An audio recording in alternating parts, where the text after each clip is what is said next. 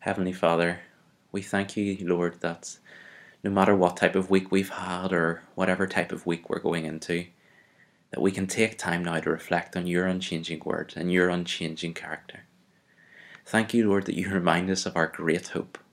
Lord, we live in times of pandemic, not unusual times in world history, for many before us have suffered plague, but these times are indeed novel and scary for us. Such a trial has made us acutely aware of our own mortality, the fragility of life, and has served to shake our naive ideas of worldly comfort and security. We confess, Lord, that so often we are prone to put our hope in things other than you, in sinking sands rather than the solid rock of ages. Teach us, Lord, as a church family to be completely dependent on you, forsaking all other hopes, even in good things such as family or jobs. We read in your word as written by the Apostle Paul that if Christ has not been raised from the dead, our faith is futile and we are still in our sins. Lord, this would be a hopeless prospect. We were reflecting last week on the terminal diagnosis placed on every one of us from the moment we are born: death. Yet how often we live completely ignorant of this fact. Lord, help us to acknowledge that our days are like grass, that without the resurrection of the Lord Jesus, we are completely without hope. Our only option would be pointless pleasure. Let us eat and drink, for tomorrow we die. But we thank you and praise you, Lord, for your salvation and rescue, because in fact Christ has been raised from the dead, the firstfruits of those who have fallen asleep.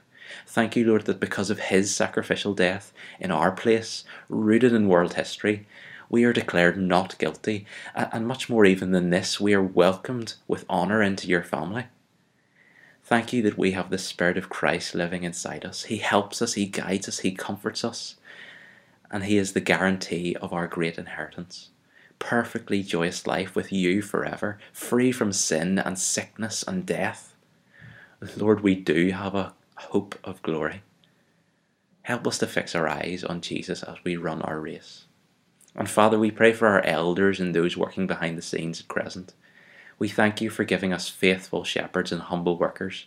We pray that you would give our church leaders wisdom for the coming weeks as restrictions change, and that we would be able to meet together again soon.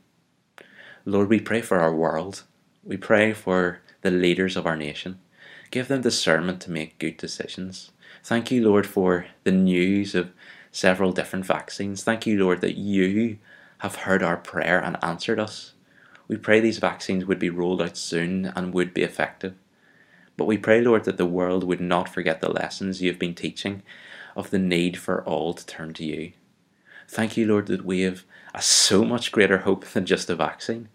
Thank you that by your grace, you, the great physician, have inoculated us against condemnation, that death has no sting for those who are in Christ Jesus. Heavenly Father, we thank you for Glenn coming to speak to us tonight. We thank you for his ministry over the years in Northern Ireland and for all the times he's expounded your word at Crescent. Empower him by your Spirit to speak what you need us to hear. Strengthen our weary souls with the hope of glory. Uphold us by your love and truth, and stir our hearts to go into our different situations this week, proclaiming this hope that we have. For we ask it in the precious name of the Lord Jesus. Amen.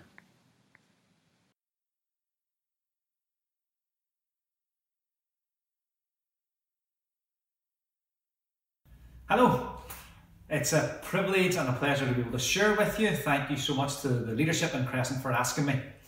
Many of you will know that my wife Heidi is a writer, and one aspect of that, she writes for an organisation in America or a community called the Rabbit Room, and it's authors and musicians and artists. It's a whole collection of people, and Heidi is part of that community. And what I want to do today through the course of this message is share from three of the contributors of that. The first one is called Douglas McKelvey. He has written an excellent book called Every Moment Holy. It's a book of liturgies for every day. And recently he wrote another liturgy. And I want to start with this. It's a liturgy for a time of worldwide suffering. Let me read this to you. Christ our King. Our world is overtaken by unexpected calamity. and by a host of attending fears, worries, and insecurities. We witness suffering, confusion, and hardship multiplied around us, and we find ourselves swept up in these same anxieties and troubles, dismayed by so many uncertainties. Now we turn to you, O God, in this season of our common distress. Be merciful, O Christ, to those who suffer, to those who worry, to those who grieve, to those who are threatened or harmed in any way by this upheaval. Let your holy compassions be active throughout the world even now, tending the afflicted, comforting the brokenhearted, and bringing hope to many who are hopeless. Use even these hardships to woo our hearts nearer to you, O God. Indeed, O Father, may these days of disquiet become a catalyst for conviction and repentance, for the tendering of our affections, for the stirring of our sympathies, for the refining of our love. We are your people who are called by you. We need not be troubled or alarmed. Indeed, O Lord, let us love now more fearlessly, remembering that you created us and appointed us to live in these very places in the midst of these unsettled times. It's no surprise to you that we are here now, suffering in this turmoil, along with the rest of our society. For you have called your children to live as salt and light among the nations, praying and labouring for the flourishing of the communities where we dwell, acting as agents of your forgiveness, salvation, healing, reconciliation, and hope in the very midst of an often troubled world. And in these holy vocations, you have not left us helpless. O Lord, because you have not left us at all, your Spirit remains among us. Inhabit now your church, O Spirit of the risen Christ. Unite and equip your people for the work before them. Father, empower your children to live as your children. In times of distress, let us respond, not as those who would instinctively entrench to our own self-preservation, but rather as those who, in imitation of our Lord, would move in humble obedience towards the needs and hurts of their neighbourhoods and communities. You were not ashamed to share in our sufferings, Jesus. Let us now be willing to share in yours, serving as your visible witnesses in this broken world. Hear now these words, you children of God, and be greatly encouraged. The Lord's throne in heaven is yet occupied. His rule is eternal, and his good purposes on earth will ever be completed, forever be accomplished. So we need never be swayed by brief and passing panics of this age. You're the King of the ages, O Christ, and history is held in your Father's hands. We, your people, know the good and glorious end of this story. Our heavenly hope is secure. In this time of widespread suffering, then, let us rest afresh in the surpassing peace of that vision, that your whole church on earth might be liberated to love more generously and sacrificially. Now labour in and through us, O Lord, extending and multiplying the many expressions of your mercy. Amen. That's a very honest piece and very realistic as well, but it's also very hopeful. And what I want to do this evening, or at such times as you watch this little message, is speak to you about why I still have hope. It's been on my heart now for a few weeks. Let me say, I'm not minimising for a moment the suffering, the difficulties, the brokenness in our world and in the lives of people watching this message. I'm not minimising that. I'm not immune from those. But what I do want to focus on is hope. It's not a naive mindset. It's not a coping mechanism. I believe it's a fundamental part of kingdom living. And I want to suggest some things, some reasons why I still have hope, why I'm still hopeful. Firstly, in spite of all that's going on in the world around us, in our societies, in our communities, in our families, with our neighbours and our friends, I am saved, and nothing can change that. And that's true of you if you've put your faith and hope in the Lord Jesus. Nothing can change that if we are secure, if we've repented, if we've turned to him. Let me read you a verse from Romans chapter 10 and verse 9. And it reads that if you confess with your mouth Jesus is Lord and believe in your heart that God raised him from the dead, you will be saved. I did that as a 10-year-old many years ago, and I stand on the foundation of my faith in Christ and his work on the cross. And irrespective of what goes on in the world, I still have hope because I am part of the family of God. I'm born again. I'm saved. There's tremendous security in that for those of us who know Jesus as Saviour and Lord. It's not a cross your fingers and hope for the best. It's a sure and certain hope on the authority of the Word of God. Let me read you some verses from Ephesians chapter 2. But because of his great love for us, God, who is rich in mercy, made us alive with Christ, even when we were dead in our transgressions. It is by grace you have been saved, through faith. And God raised us up with Christ and seated us with him in the heavenly realms in Christ Jesus, in order that in the coming ages he might show the incomparable riches of his grace, expressed in his kindness to us in Christ Jesus. For it is grace you have been saved through faith, not of yourselves. It's the gift of God, not by works, so that no one can boast. For we are God's workmanship, created in Christ Jesus to do good works, which he prepared in advance for us to do. Absolute hope on the being made alive, on his great love, on his mercy, on his grace, on the sacrifice of Jesus. And if we've surrendered our heart to him, if we've repented, then we're part of the kingdom, part of the family. And that's why I still have hope, because nothing will change that. So firstly, because I'm saved. Secondly, because I'm just one part of a huge universal story that God is writing and continuing. You won't be able to see these. Maybe these are mustard seeds. They are tiny, tiny little seeds. They're among the smallest of seeds. And I was thinking about this as I thought about the reality of being part of the kingdom, of being part of a huge universal story. And let me read you some verses from Matthew that would express this, a parable that Jesus told. Matthew chapter 13, verses 31 and 32. Matthew 13, 31 and 32. Jesus told them another parable. The kingdom of heaven is like a mustard seed, which a man took and planted in his field. Though it's the smallest of all your seeds, yet when it grows, it's the largest of garden plants and becomes a tree, so that the birds of the air come and perch in its branches. From the tiniest little seed, this huge tree came. And from the tiny seed planted in hearts, this huge harvest of souls right across our world. We are part, if we know Jesus as Saviour and Lord, of a universal story, of a big picture, which God is continuing to develop and write, and people are being added to every single day.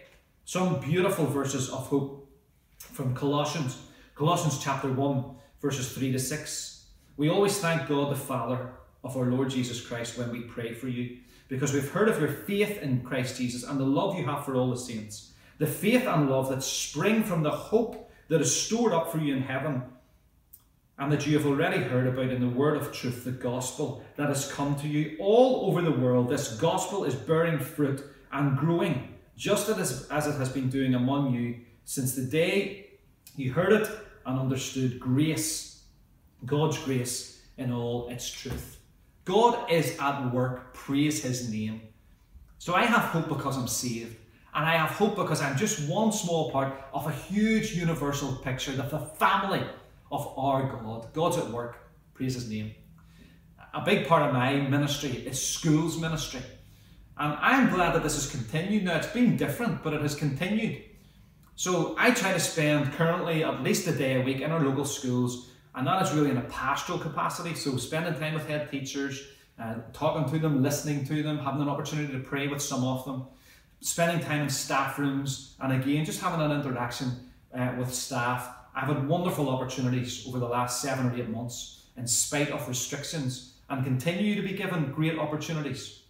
So even though there's restrictions in place, God is still working. This universal story is still being written, and God is still at work in the lives of individuals.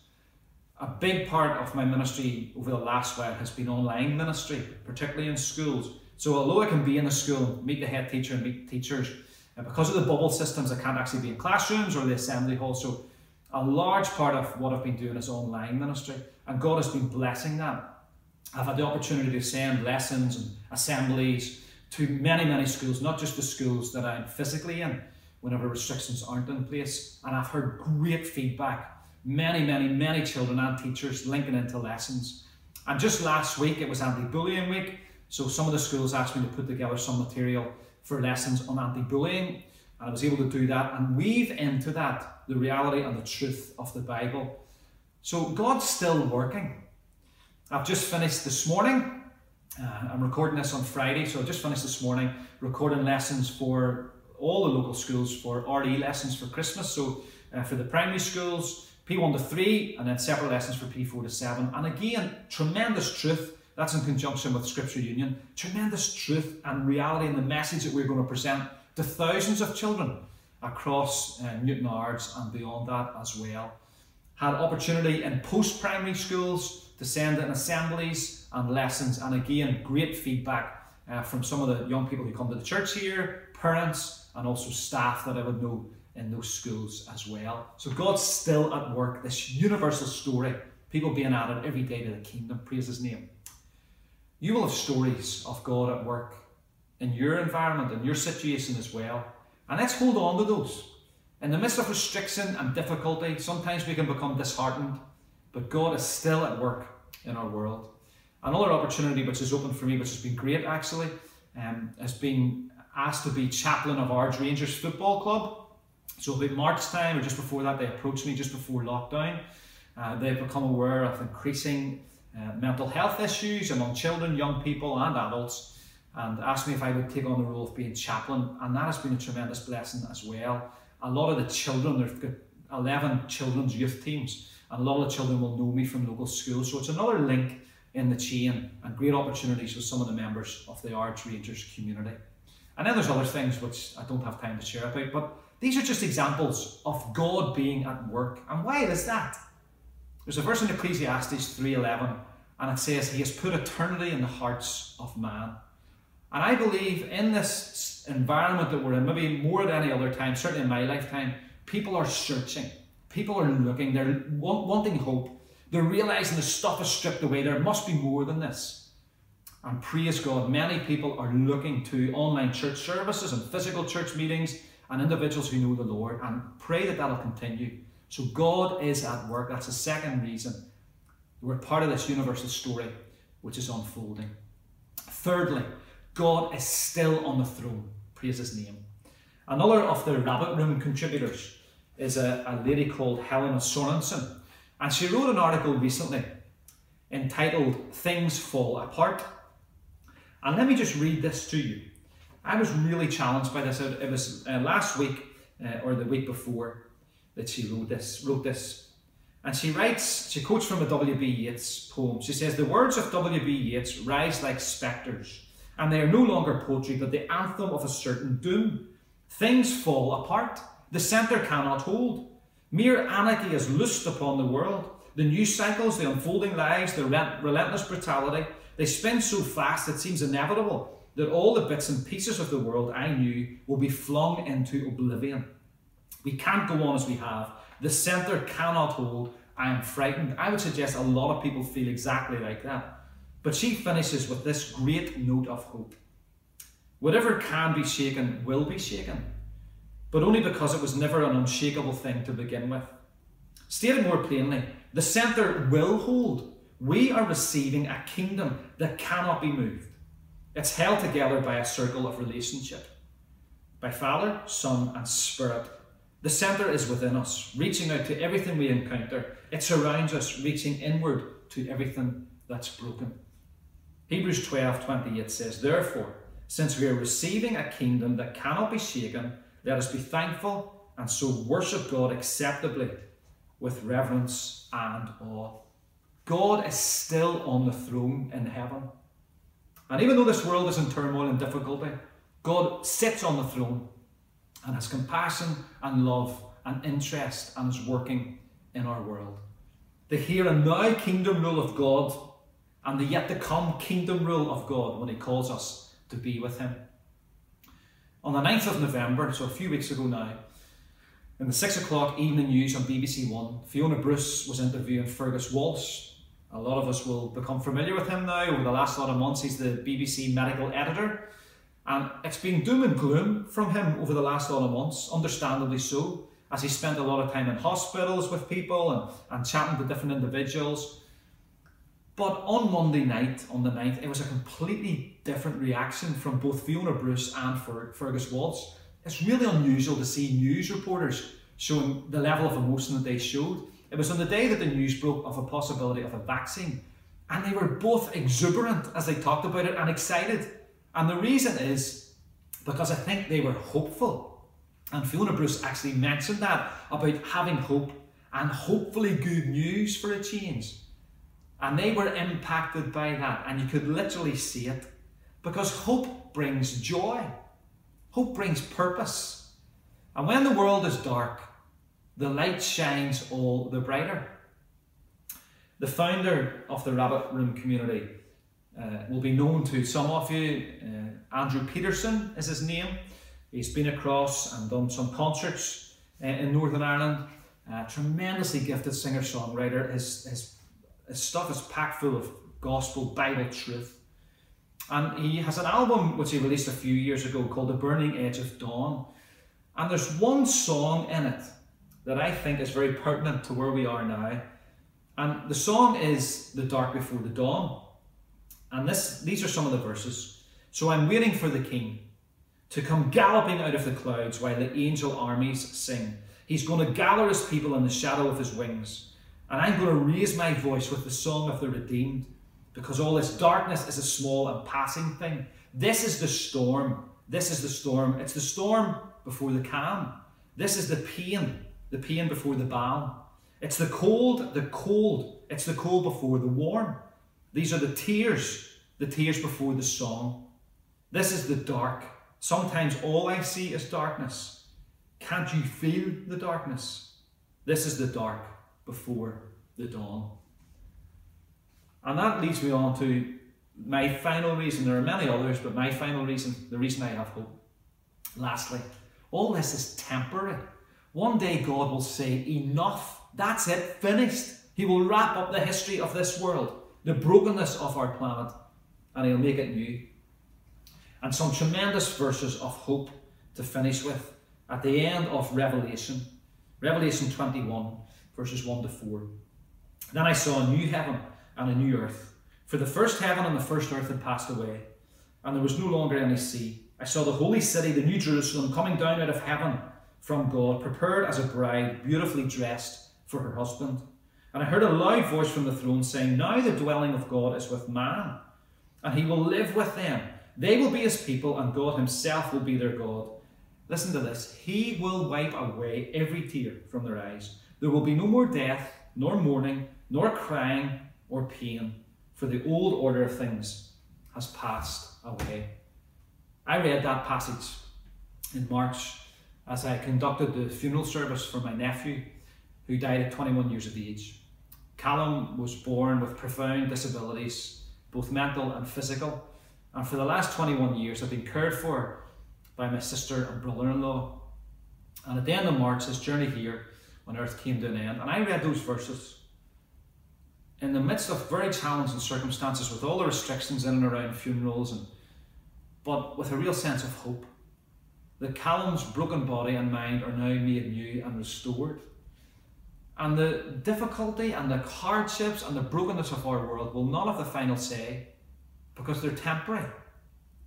God is on the throne, and one day he will say enough. Nothing can change the fact that we are saved. God is still at work in this world. We're part of a universal story.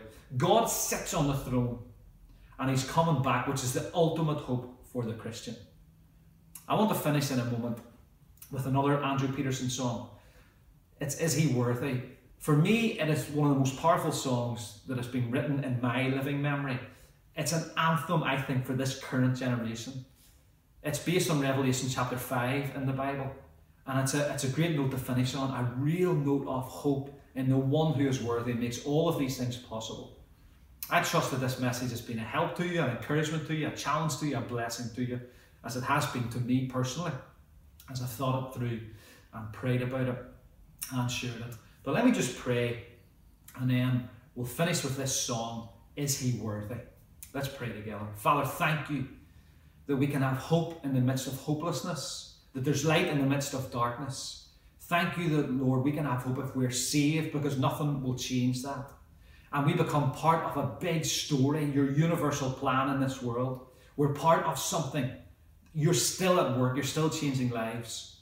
Father, thank you that you sit on the throne of heaven. Nothing changes that.